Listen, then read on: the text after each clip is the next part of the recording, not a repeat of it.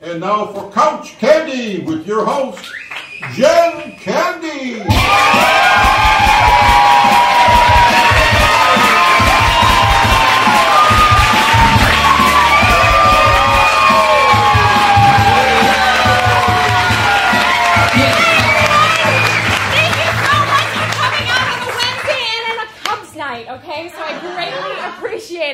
I am your host, Jen Candy, for those of you who don't know me. My father was the late, great John Candy, who is no stranger here to Second City. Now, tonight, I have a very special guest, a Second City alumni, someone who I like to think as a triple threat. They've acted their way through dozens of characters of SCTV. They've sung their hearts out in Three Amigos. And they danced their way onto Broadway. The very talented and a very good dear friend of mine and my family's, Martin Short. Cannot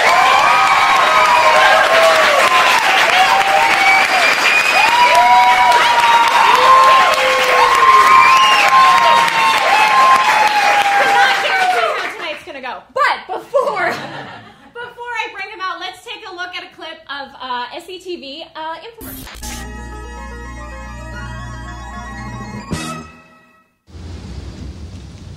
Has this ever happened to you? Hey, taxi! Why you? A perfectly good day ruined, right? Wrong. Not with Ronco's new shower in a briefcase.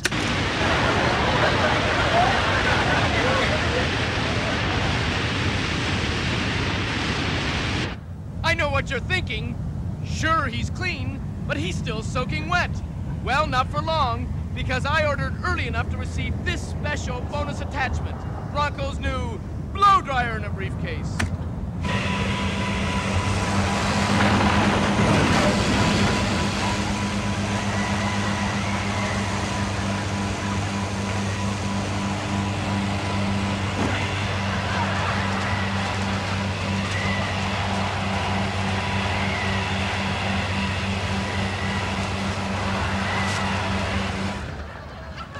Ronco's new shower.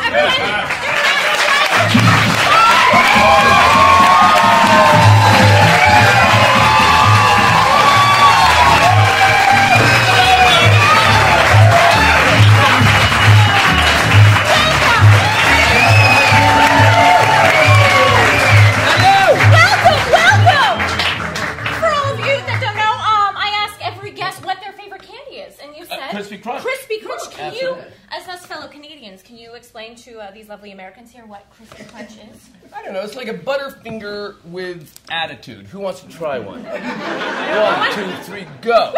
1, 2, 3, go! You'll see. They're just good. They're good. I've always loved it. Actually, just so you know, my friend, my best friend up in Canada, Erin, she flew them in for me. What? She flew them in for me. She did? Yeah, my friend Erin, she used to be my neighbor.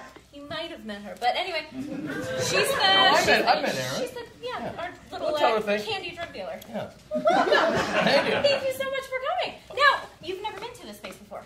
No, I went to the one in Melrose. Right. And this is Slightly Nerd, which is their training center, which is great. Beautiful. Now, I know, I'm so excited to have you here. Thank you. I'm excited to be here. I want to get right into it and kind of figure out, how did you find your way to Second City in Toronto? You know, it was very interesting. I was afraid of Second City. Were you? Yeah, I was. I was in this production of Godspell, which your father hated, because... Why did he hate it so much? He hated it because... Actually, there's the photo. There's Gilda Radner and Eugene Levy for the mustache, myself, among others, and Victor Garber. And no, we had done this for a year. Right. Oh, your father hated it because every time we went to a bar, we only talked about Godspell, and he wasn't in Godspell. So he found that irritating.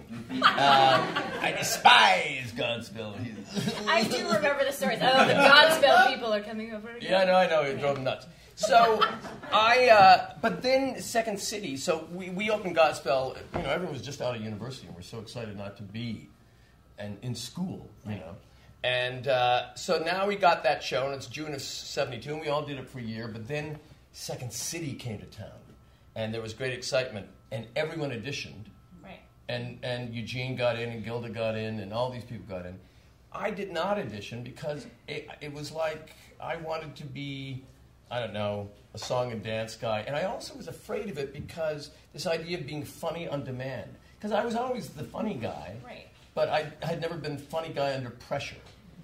And I'd always been funny guy with a script. So I thought, I think they wanted, so I remember Gilda, who I was dating at the time, was so just obsessed with getting into it. Really? And I thought, probably you can only do well in Second City if you want it that badly, and I don't want it. You didn't want it. And then, but a few years later, I did. Okay. And by that time... What changed your mind? What changed your mind? I think, I'll tell you why, because for the next 5 years... Yes. Everyone did Second City stage, and then now SCTV started, and I was doing musicals and I was doing plays, but I felt I was hitting a wall, and I went and saw War Babies, which is an improv group in Hollywood, and I adored it, and I thought, that's fantastic. So I didn't have to go through workshops. I just phoned Andrew Alexander, and he fired someone. So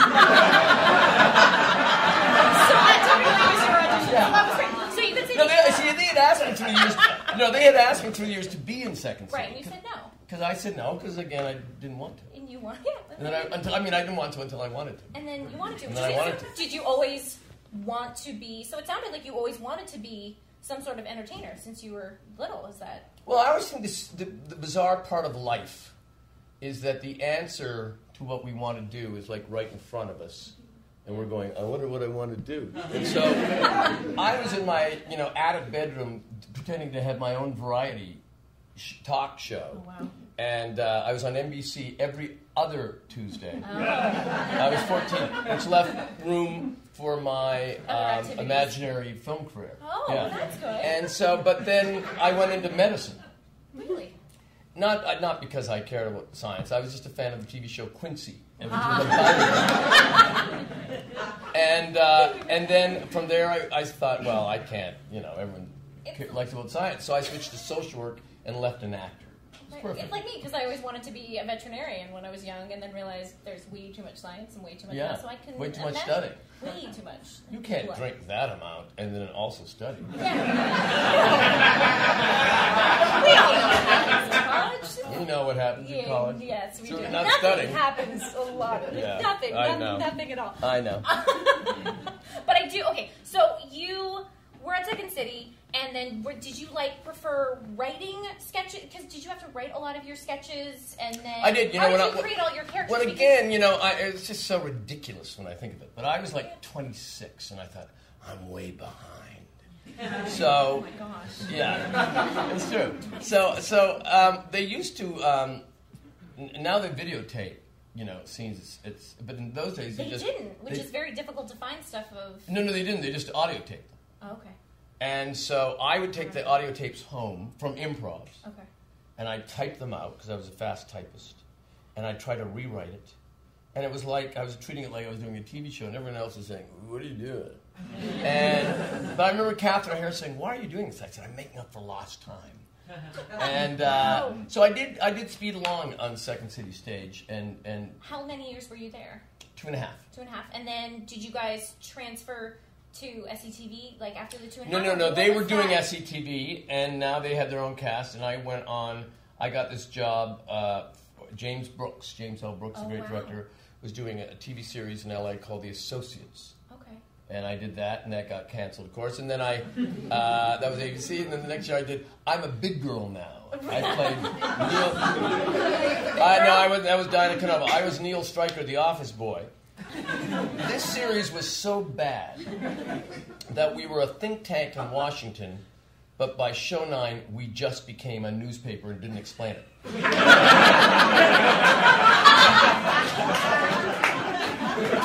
And surprisingly, that was canceled too. And then Andrew phoned and said, "Would you like to join SCTV?" Because at that point, he thought either Dave or Rick were going to leave.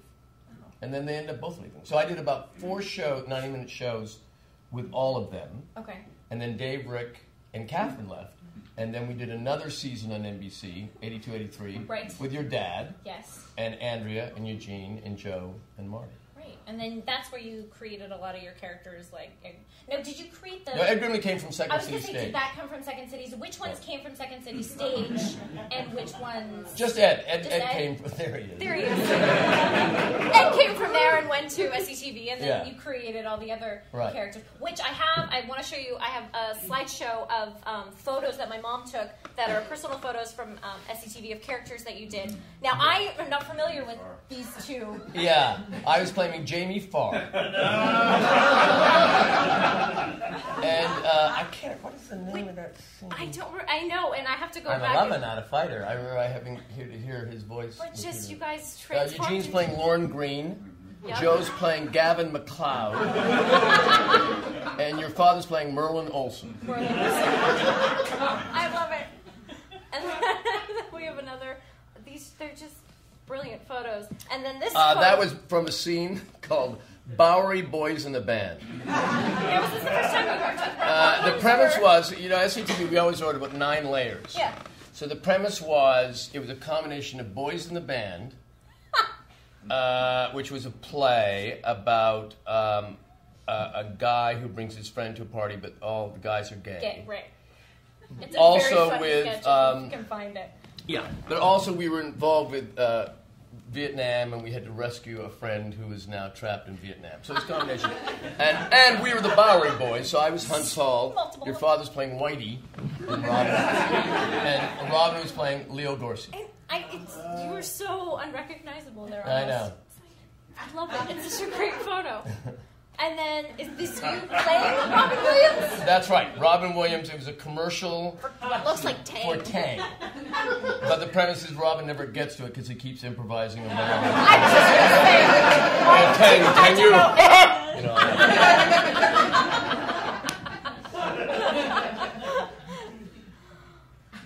That's when your father, as William B. Williams, leaves the Sammy Modern Show and gets his own show, and it's a horrible show. And Irving Cohen, a 90-year-old songwriter. Where did this character come from? What was he modeled after? Because I love her.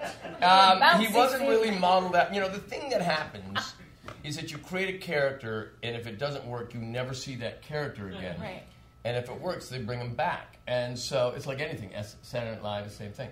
So Irving was a 90-year-old songwriter. I modeled him kind of after a crusty old, one of those people talk that way, And he just berated your father. You're no good and you stink at your job.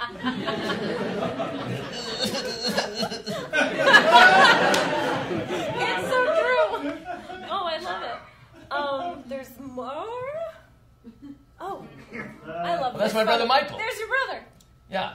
Now, and that looks like high school. Oh, no. Is that, I think your father's playing Stephen Seeley. Stephen Seeley? Yeah. Oh my gosh, I love that. And then, I'm not familiar with this, but it looks like a football. It's like a... Do you remember this scene? Yes. It was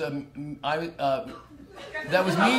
That was me and you Joe were the Green. child. I was a child who was ill, and those are my little fake feet.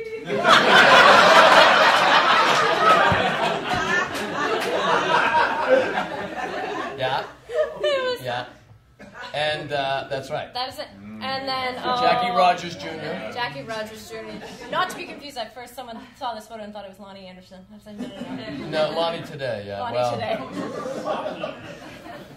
But I love that character. Now, do you remember this event? What is it? You are signing your name in cement and putting your hands in cement and... Where? Just at a party? It's at a party. Ask you. These are random photos that I have in my Papa had a cocktail that night. Really? But I want to say that it was my dad and I want to say the cast of SCTV was there and everyone. And was it for a school? It might have been either for school or the Canadian version of like the Man's Chinese Theater. But they had that kind of Walk of Fame. They have the Walk of Fame, and that's not what it is. No. So I just found these to be. There you go. We don't know what they are, but thought they were. Here we are. There they are. There's Dave Thomas. Yes, and then this is the wonderful. If you're a football fan, yes, well, football. yeah, your father owned the Toronto Argonauts. Yes, he did. And I went to the Grey Cup. Yep, they won in 91. In 91, we left from, and Wayne Gretzky owned the Toronto Argonauts with my dad. Bruce McNall, who later went to jail. And all the ticket money. True, he owned the Kings, yes, LA Kings. Yeah. And Gretzky, and we all left. The Grey Cup is the Canadian version of the Super. The CFL, Canadian Football League, is a very unusual league. At that time, it had 9 teams, only 9. And 2 were called Rough Riders. Yes. Think of another name. The Ottawa Rough Riders and the Saskatchewan Rough Riders. I was always so confused. Yeah, and you could be watching TV as a kid, but it didn't seem weird to you because you were Canadian. You hear, Rough Riders 28. Rough Riders 7. You knew which one. Well, you said I feel bad for the Rough Riders, but I'm happy for the Rough Riders. Right. Anyway, and then Toronto got in the Grey Cup, and we left at around 6 in the morning, and we flew to Winnipeg, where the Grey Cup was being held, and it was so cold. It was freezing. Freezing, and I remember my son Oliver was on my lap, and I looked down, he was 5, and his tears had frozen. Yeah. So then we banged on the press box and said, I don't even think let me in. We didn't even get in there. We were stuck in the nosebleed section. I got in. It was you were the owners. Yeah, but I wasn't in there. We were stuck in the nosebleed. And then Ollie fell asleep on Janet Gretzky's lap. Yeah. But those were Wayne was 11 there. Yeah. Now, here's the Polaroid collection of photos of a Christmas party. That's a Christmas party at my home. Is that at your home? In Toronto, yeah. Oh, that's a beautiful Christmas tree. Yeah, well, a little popcorn tradition. There it is, popcorn tradition. And then oh my God in heaven. Isn't that amazing? That's in my, that's, in your I remember those balloon curtains in our garden. It looks like you're wearing a hat. Yeah. No, that was my hair. That was my hair. Well, not your hair, the green curtains. Oh, I see. Above. And Eugene, even then, his eyebrows had their own agents. Life of their own. I know. I just love I love having these photos because it was like you guys as a cast were so close that you were able to. Well, that was the secret. I remember doing a piece. I've been in the show SCTV now for about a year. And it was called The Nutty Lab Assistant. And Ed Grimley would take a potion. It was like Nutty Professor. Would take a potion and become John Mellencamp. Who was guesting. And then at one point, Mellencamp's performing, but he transitions into Ed Grimley. Because the potion's wearing off. Right. But in the audience was Andrea playing the nurse of your father, who's playing the doctor who's created the potion. Okay. And they were just laughing so hard, the two of them, as we were setting up this shot of me. And I looked at them and said, well, this is why this show works. These people have been working together for it's now been 10 solid years. Oh, wow. They've done the stage. This is now season 6 of SCTV. And everyone loves each other. Right. And everyone gets along. And everyone finds each other so funny. Yeah. I remember one time, and even if they got irritated, I remember Andrea was once sitting there. She had put in a piece, and Eugene said, he was such a good writer that he could be, everything always went into a rewrite session after a read-through of SCTV. Nothing just didn't matter who wrote it. Okay. No, because everything could be better. Right. But Eugene was particularly brutal this day. And he said to Andrea, she's sitting there with her pen, and she said, he went, gee, Andrea, it's funny. I just wish I knew what the point of it was. And she went like this. Mm-hmm. And she leaned over with her pen and drew an X on his crotch and said, that's just so your wife Deb can find it. All joyful banter. It was all love in that family. Love in that family. Love. Lovely dysfunctional family. But I love these photos. And then I love this photo of you. Oh, my wife Nancy and I at the Emmys. At the Emmys. I was just going to say, I wasn't too sure the photo was a little blurry, so you can't quite see what the... That's another room in my house. No, that's... It's gorgeous. It's gorgeous. Yeah, thank you. The wallpaper is fantastic. Thank you so much. It's a circular staircase. Yeah, no, it's quite nice. And then this is a photo where looks like you're a taxi cab driver. But this is at our farm in Queensville, outside of Toronto, and that is little me right there. That's right. Little me, in my pajamas and not wearing socks. And the reason I am not wearing socks, and I don't know if you remember this, but I was still traumatized to this day. But there were times when you would come over, if I was wearing socks, you would grab my socks and tie them. That's right. And then tickle me to the point where I couldn't breathe. Absolutely true. Still to this day, if anyone comes near, no smiling. I know. And I always just have that vivid memory of the socks being tied. But I remember I'd go to the farm. I think at that time I was there because John and I were going to write a piece, and we never would get to it. Suddenly you say, John, we've got to start writing it. Yes, you're right. And, the billiard table's arriving. And so 8 guys are carrying in a billiard table, and now we're playing billiards. I know, we had a pool table. What was your thought when my dad said, I bought a farm? How'd you lose your pillow? Yeah, I lost it. Here. I thought it was cool. You know, here's the thing that was amazing with your father and mother. And John was like, he picked up all the tabs. I'm paying for it. And I'd drive home with Nancy and say, Johnny makes the same money as we do. Where does all this money? He was so generous and just lived life that way that John buying a farm when we were living in a second-story flat made sense. And I had an inheritance. It was all. I think there's a couple more photos of the farm that we have. Okay, so this is our backyard. Once again, in the very corner is me with the blonde hair. And it looks like I think you're either carrying, I want to say, Catherine. Yeah, I think I'm my daughter Catherine. Because she was a little bit younger than me. Those 80s shorts. Right? I know, there's a lot of work going on there, right? And then there's another photo of my mom in the middle, and then Nancy, and then you, which either you're on a cell phone but didn't exist back then, so I'm thinking you're smoking a cigar. Yeah. Something's going on. Something's going on there. And then I love this photo. Oh, I remember that day. I remember this. I vaguely remember that's at Chevy Chase's house in the Highlands. In the Highlands there. And I couldn't tell if you were either impersonating the parrot or you actually have a fear of birds. I think a bit of both. Yeah. Or the parrot has just attacked me and I'm dealing with it. Chevy's just like, whatever. It's all good, but okay. So I love this picture. I saved this photo for last because I know that you were talking about what your favorite sketch was on SCTV, and you were saying how Ed Grimley and Baby Ed, or whatever. Well, no, this is a piece that written by my brother Michael and myself. Yeah. But it was a perfect example of why SCTV is so good. Yeah. Because they had come in. It was right near the end of a season, an NBC season, and they had said, "Look, we have no room for expensive pieces. But we do have, if anyone can write something that can be done with 3 cameras, like a sitcom, something fast or just 2 camera, we can do it." Mm-hmm. And so Michael and I wrote Whatever Happened to Baby Ed, the idea that Ed Grimley, like the movie Whatever Happened to Baby Jane, is in a wheelchair being tormented by his brother. I do have the clip, too. Yeah. I do have the clip. Well, we might have to show it. But anyway, the point was... The point what was fascinating is that, so we went in, we shot it with 3 cameras.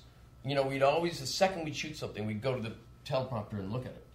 And very interesting enough, when I did Arrested Development, Mitch Hurwitz did the same thing. Oh, They'd go to the monitor, I see, okay, I'm too big, you're too small, let's do it again, okay. Oh, that's right. So we were all writing it together. But John Blanchard, the director, fabulous director of SCTV, would never move on unless the cast saw the take and approved of it. And so anyway, we looked at the take, and I said, it's not working. It's not funny. It should be so funny. And your dad said, well, because it's a movie parody, but we're shooting it like a sitcom. And we went, of course. And then the director, John Blanchard, went over to argue with the producer, Jamie Paul Rock, saying, we need to spend about 4 hours to shoot this. And Jamie said, no, we can't. And there's a big argument over there, and your dad said, let's go and stand over here and have a smoke while they stew in their creative juices, because we're going to win. Because the cast always won. And so they shot it one camera like a movie, and that's why it worked. Oh. You can't parody something unless you're shooting it like it is. Right, exactly. Do you guys want to take a look at the clip? Yeah. Let's take a look at it. Whatever happened to Baby Ed? Reuniting two of America's finest actors. Oh, I told Mr. DeMille to hold that shot longer, you know. Ed Grimley is riveting. Jerry Gladman, Melonville Free Press. Still a pretty good picture, I must say. Still watching that garbage? Boris Burge's performance in Baby Ed is Oscar bait. George Anthony, Melonville Sun. Like, I suppose you think it's a good movie, don't you? Well, it's pure trash, you know.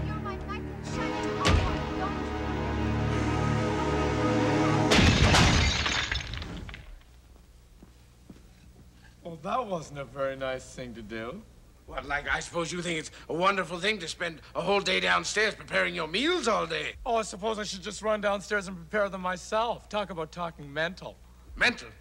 You're saying that I'm mental. You're excluding yourself from being mental, you know? Oh, yeah, I'm really the mental one, I must say. Like, I was the one who just smashed in the television set, and I was the one who ran down his own brother.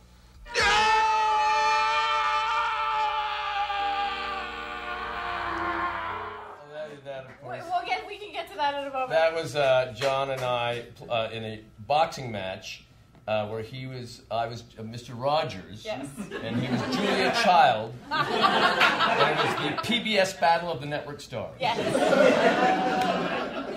We will see that momentarily, but I want to talk about the Baby Ed one. Yes. I was just going to say, because Ed Grimley was one of my favorite characters. How did you come up with Ed Grimley? Because you did a cartoon show.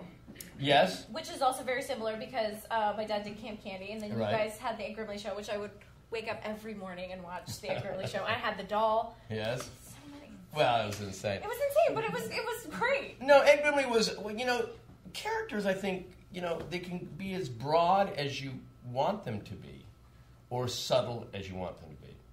But if they're broad, they don't, to me, it's all the same because they exist. Right. You go and pick up a shirt at the dry cleaner and the guy thinks, I couldn't get stay on this short side strap, and he's wearing, a kilt and midriff t-shirt, and you think, this is too broad for a sketch, and yet there he is existing. Right. But he's sincere. He doesn't think he's funny.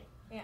So even in a film like when I played Franck and Father the Bride, the directors were very concerned about it because it was this heightened thing in the middle of a very real, sincere story.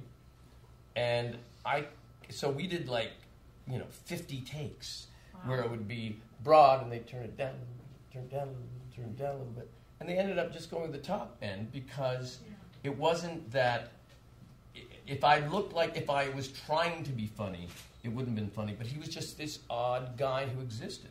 And after I finished the first Father the Bride, I went to a rich person's wedding who had a wedding planner who actually had his initials on his loafers. And I thought, there you go. You can't go broad enough. Yeah, you can't go broad. So Ed Grimley, but I think that if you create a character, but it's based on someone, even if it's a combination of a few, but if it's kind of an impersonation, it grounds it.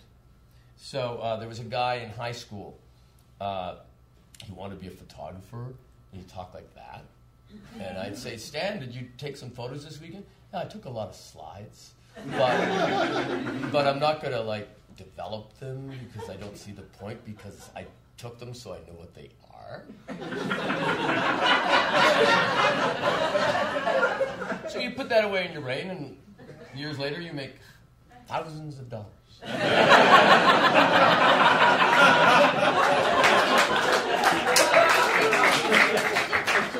Now, from one hostess to another, what was advice? Because you did talk shows. Mm-hmm. I've done many talk shows. You've done many talk shows because you had your own talk show. I had my own talk show, and I've done guests on talk shows. And then you guest on talk shows, and then you played from Johnny to Dave. Right, to Jiminy Glick. Oh, and then Jiminy, of course.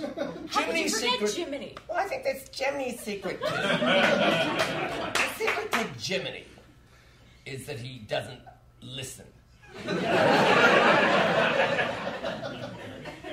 And he, the things that fascinate him don't fascinate. Like he once said to Mel Brooks, "What's your big beef with the Nazis?"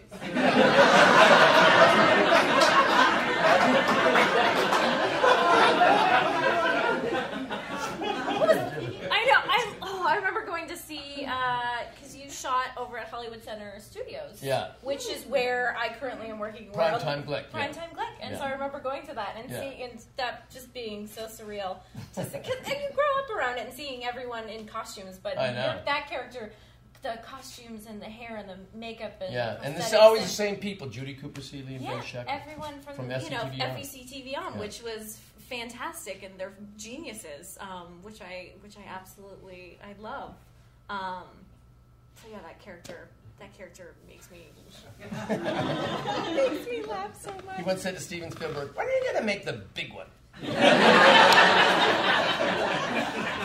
saying that Glick was asking Mel Brooks and Nazis. Not that we're going to talk about Nazis, but what was it like working with Mel Brooks? Oh, Mel is the best. Mel is so funny, so funny. Matthew Broderick tells a funny story about Mel that Matthew had this idea. This is in rehearsal when they were doing it in New York. He and Nathan Lane and Matthew said, "What if we try to go through the door, but we get stuck? But then you go first, and then I go first." And Mel said, "Why don't you try it?" And then they tried it in the rehearsal, and he looked over and went. And Mel went, Matthew stinks. But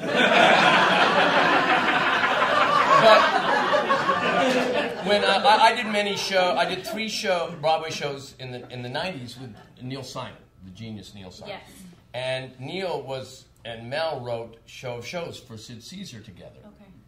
And he said that Mel Brooks would make him laugh in anticipation of what he knew he would say. In other words, if they were walking down the street to go to lunch in New York, if there was someone approaching that looked ridiculous, Neil knew that he couldn't not say something. And so just knowing he'd say something, Neil would start laughing. But one time, they were walking down the street, and 4 nuns were approaching them. And as they passed, Mel said, "Sorry, girls, the sketch has been cut."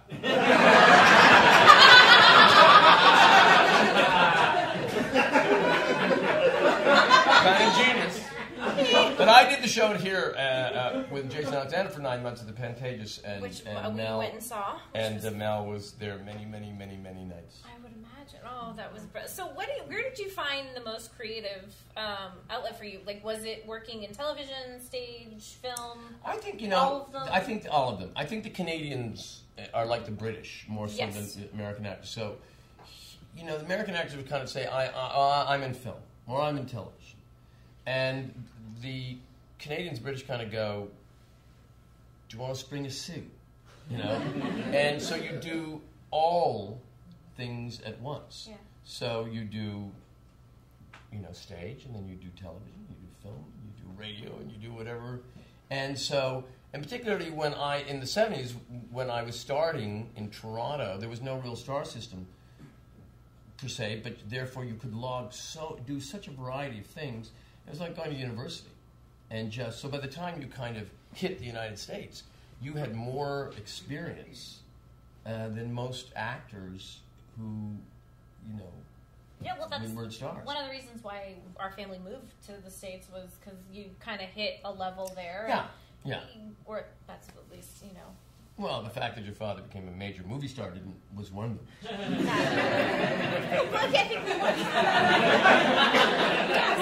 Really? Yeah. Warren Beatty moved here, too. Yes. You moved here, too. I moved here, too. Everyone eventually moved out here. Everyone's big stars. Not Juanita Quigley. No. I'm just saying, you don't know her because she never made it. No. But I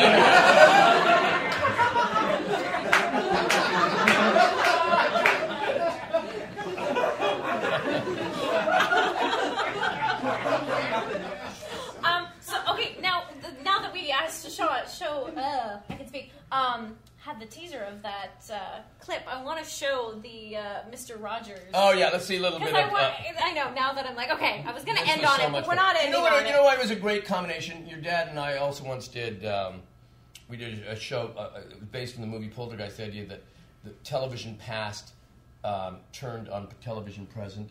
So there was a scene with Ed Grimley, and your dad is Ralph Cramden, Jack Wiesinger. And the thing is about your dad and myself is we were just so physically opposite that the combination was kind of classic in style. And so I think it's very exemplary here. Yeah. The crowd is literally buzzing with excitement as Mr. Rogers, representing Bill Buckley's team, enters the ring. Oh, look out there, Fred. The slender chap's not used to this sort of fare. Tonight, he prepares to face the heavily favored Julia Child, the French chef, if you will. More about that later. But first, let's take a look at both fighters in their respective corners as they prepare for the upcoming bout.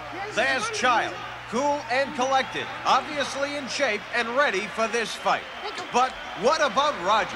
Experts have questioned, myself included, his ability to participate in so physical a sport. Some going so far as to cast aspersions on his manhood itself. And of course, the confident Julia Child. And there's the bell starting round one. But there! He rocked Julia Child with a devastating left. And the French chef is visibly shaken. Not unlike George Steinbrenner after his humiliating defeat to Tommy Lasorda's Dodgers. But more about that. You just deck him. And then he's out. He's out. Oh my gosh, it's so fun. Now, is there anything that you, because you've done, as I go back, you've done television, theater, voiceover. Is there anything that you haven't done yet that you want to do? Well, no, not really. I just enjoy doing it. I mean, I think, through the years I've been asked to direct. Yeah. But again, back to why I didn't want to do Second City, I think that if I would be successful at that, I would have to want to do it. Right. Not just be offered it. And so I like being in front of the camera. Mm-hmm. I like doing that. And being you, which is great. And and your next project, or a project that I heard about, is with Steve Martin. No, Steve and I we do a lot of concerts. We've done that for a few years. I mean, he has his show, and I have my concerts, but now we've been tending to combine our shows. Interesting. Play bigger arenas, and you don't have to work as hard because you do half. His half and half. It's called Steve Martin Short, An Evening You'll Forget for the Rest of Your Life. And then I'm going to do a new variety series for NBC in the new year with Maya Rudolph. Really? That'll be fantastic. Yeah. That'll be great. That'll be lots of fun. Following America's Got Talent. Now, how many years were you on SCTV? Did you say 6? No. I was SCTV 3, I guess. It was just 3. Yeah, because I was the interloper. I came, so it was about 2.5, maybe 2.5. And then I went to Saturday Night Live next. And then I was going to say, what was that like? Well, that was completely different. I mean, you could understand the advantages that both shows had.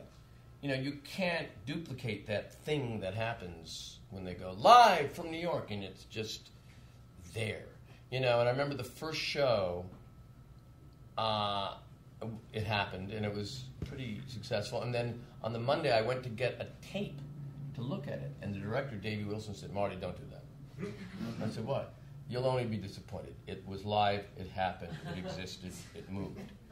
So what was great about SCTV is that you could do a piece and it would be, let's say, it was a movie parody and you thought it'd be hilarious and it's 5 minutes and it didn't quite work, you could edit it. You were doing movies, but it would be a perfect 2.5-minute movie promo. If you're on Saturday Night Live, it would be 7 minutes and you'd say, gee, those pieces go on too long. So it's very hard. I mean, I found transitioning from SCTV to Saturday Night Live very hard to write live stuff that had to work. SCTV, we didn't have an audience, so if people didn't like it, we didn't know, and we played to our own headspace. Right. Saturday Night Live, if a piece is bombing, you know. You knew. Yeah. Almost very. And then it's cut. And then it would get cut during. Between Dress and Air. Between Dress and Air. Wow. Although I used to go in, Dick Ebersol who did it. I didn't do it with Lauren, actually. I did it with Dick Ebersol. Okay. And he would say that I was the only cast member that would go in and ask for a piece to be removed. Well, they tended to put my pieces in because I wasn't in that much. You know, I'd only write a couple of pieces a week, and the writers didn't know what to do with me, so they wouldn't write anything. And so, but I would know if it wasn't, you know what I mean? You had that feeling if it was... Yeah. I'd rather be light, and then someone said, "Gee, I wish he was in it more," than just tank. Oh, there you go. Well, that would be horrible, I was trying to think. You did Ed Grimley there. Yes. And then... And how many years you were SNL? 1 year. I had a 1 year contract. Christopher Guest, Billy Crystal and I, and Harry Shearer. Okay, right. We all did it for 1 year because they thought the show was going to be canceled. You know, Eddie Murphy had left, and Joe Piscopo had left, and they thought, so they paid us quite a bit of money, unusually, and they gave us a 1 year contract because we were already known, which was also had never been done at SNL. Right. Usually people are brand new, and then you get to know them. But now they were saying, we'll bring these kind of, you know, Dick used to call it the George Steinbrenner year. You bring in seasoned veterans a little bit, and they will bolster the show. Amazing. And then the next year, Lorne came back. Yeah.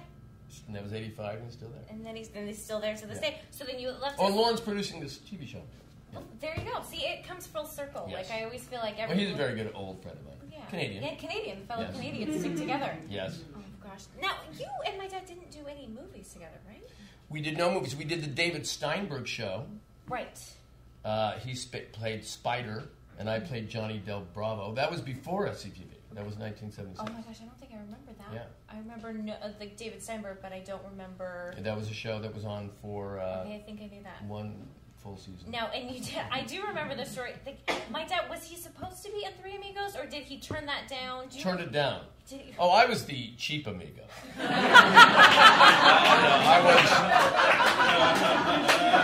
I was, you know. I remember seeing going I was scripts. Carrot Top has passed amigo. Because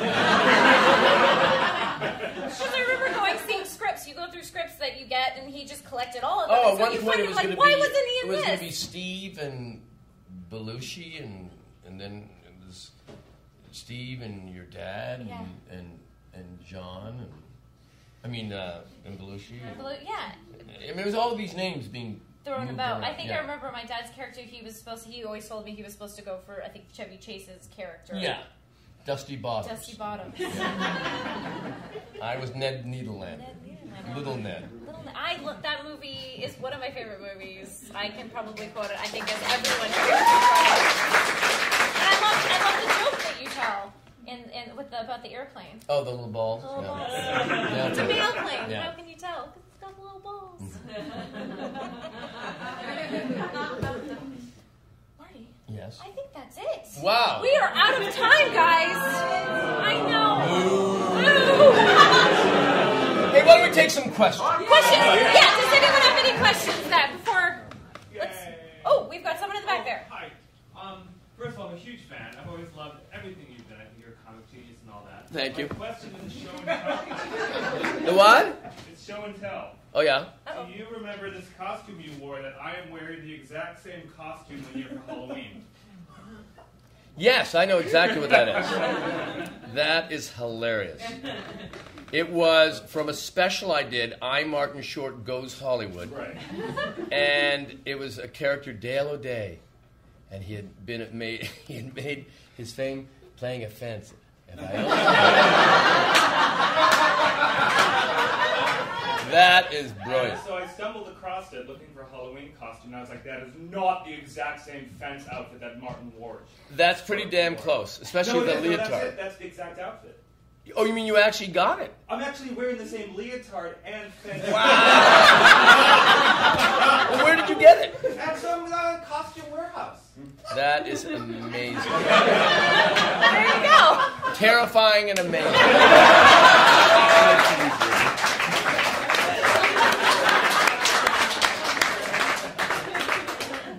I think yes. I just read your book, which I loved. Could you talk about writing the book and how that process went?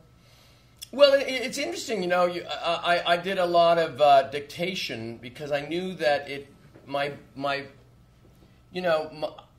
my rhythms when I talk are very specific. I'm not aware of that, but like I'll go into an airport and I'll have sunglasses and a hat, and I'll say, "Do you have the New York Times?" And everyone goes like that, So I knew that if it didn't feel real in that sense, it wouldn't exist. Nora Ephron was an old friend of mine, and her novellas were perfect because they just sounded like her talking.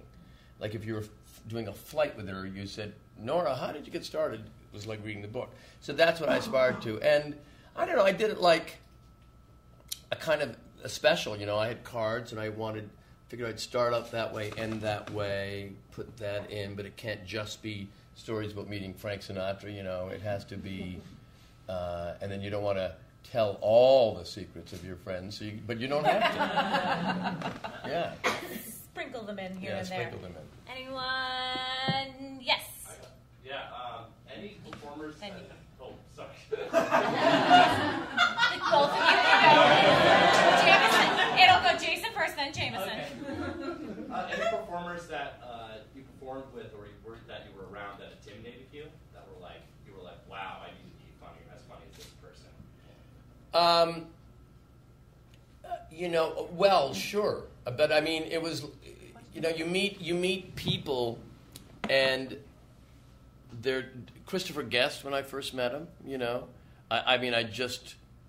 going to do Saturday Night Live, and I'd just seen Spinal Tap the week before. I thought, this guy scares me. He's so talented, but then I have learned for myself that if I am ill at ease or not in a loose state of mind, then I can't do anything. So I almost fast-track through awkward feelings. Like even opening nights, I don't get nervous. Haven't for a long time. I'll get energized. But I know if I'm nervous, I won't be loose. And if I'm not loose, I can't do what I'm doing. So, I think that anyone it's like playing tennis with someone great. It's daunting to meet certain people, but quickly you realize that they're kind of equally scared. Everyone's doing an impersonation of themselves relaxed. And then before you know it, you're all buddies, and it's all fine, But I've worked with a lot of unbelievably, insanely talented people, through the years. Carol Burnett and Mel Brooks and Steve Martin, all these people, and Chris, and and the cast of SCTV, of course. So you try to shape that as quickly as you can. But it's always daunting. Yeah. Jameson now. A lot of us in this room are actors, and I think we all struggle with the idea of being enough. And I read your book as well, and in it you talk about evaluating your life based on 9 categories, and I thought that to be so helpful. I was curious to know if you've always stayed true to that, and if you veer off that path, how do you get back onto it?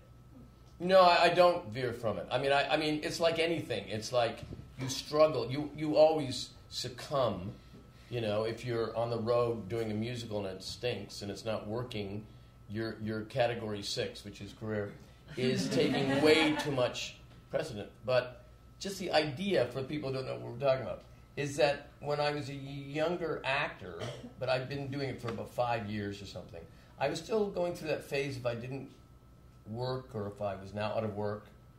Everyone, no matter what age you are, you think someone can tap and say, "We're on to you." Go back to the steno pool for you. And but so I thought, because I had not been out of university that long, I thought, maybe if career is just one subject and you're taking 9 subjects at school, you can be doing horribly in your career, but you can still have a pretty good GPS if you do well in the other categories. The other categories is self, which is just how's your health? Have you been to the doctor? Are you, that stuff. 2 is your, whatever that significant other is in your life and your children. 3 is your original family, your brothers and sisters. 4 is our friends. 5 is money. Do you have any money? 6 is career. 7 is creativity. 8 is discipline. and 9 is lifestyle. Because if you're having this fabulous life, but you're not going out or enjoying your life, then...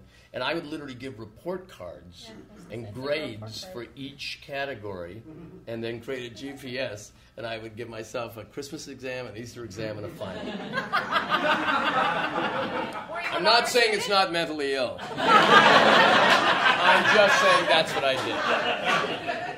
Well, it's worked well for you. It's worked well for you. Thank you. And I want to say thank you so much. My pleasure.